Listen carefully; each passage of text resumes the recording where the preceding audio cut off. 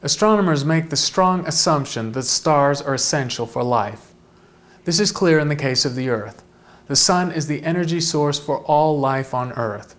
When you move, the energy that powers your muscles came from the food that you ate. If that food was meat, then those animals ate plants.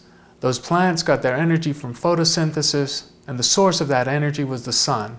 When we follow the food chain of life on Earth, it always points to the Sun. Solar energy is therefore essential for life on Earth, and we think life could not exist without it. But it's worth bearing in mind that energy can be supplied in other ways.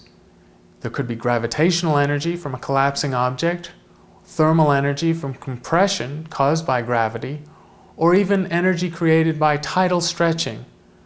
None of these mechanisms need thermonuclear fusion from a star to exist.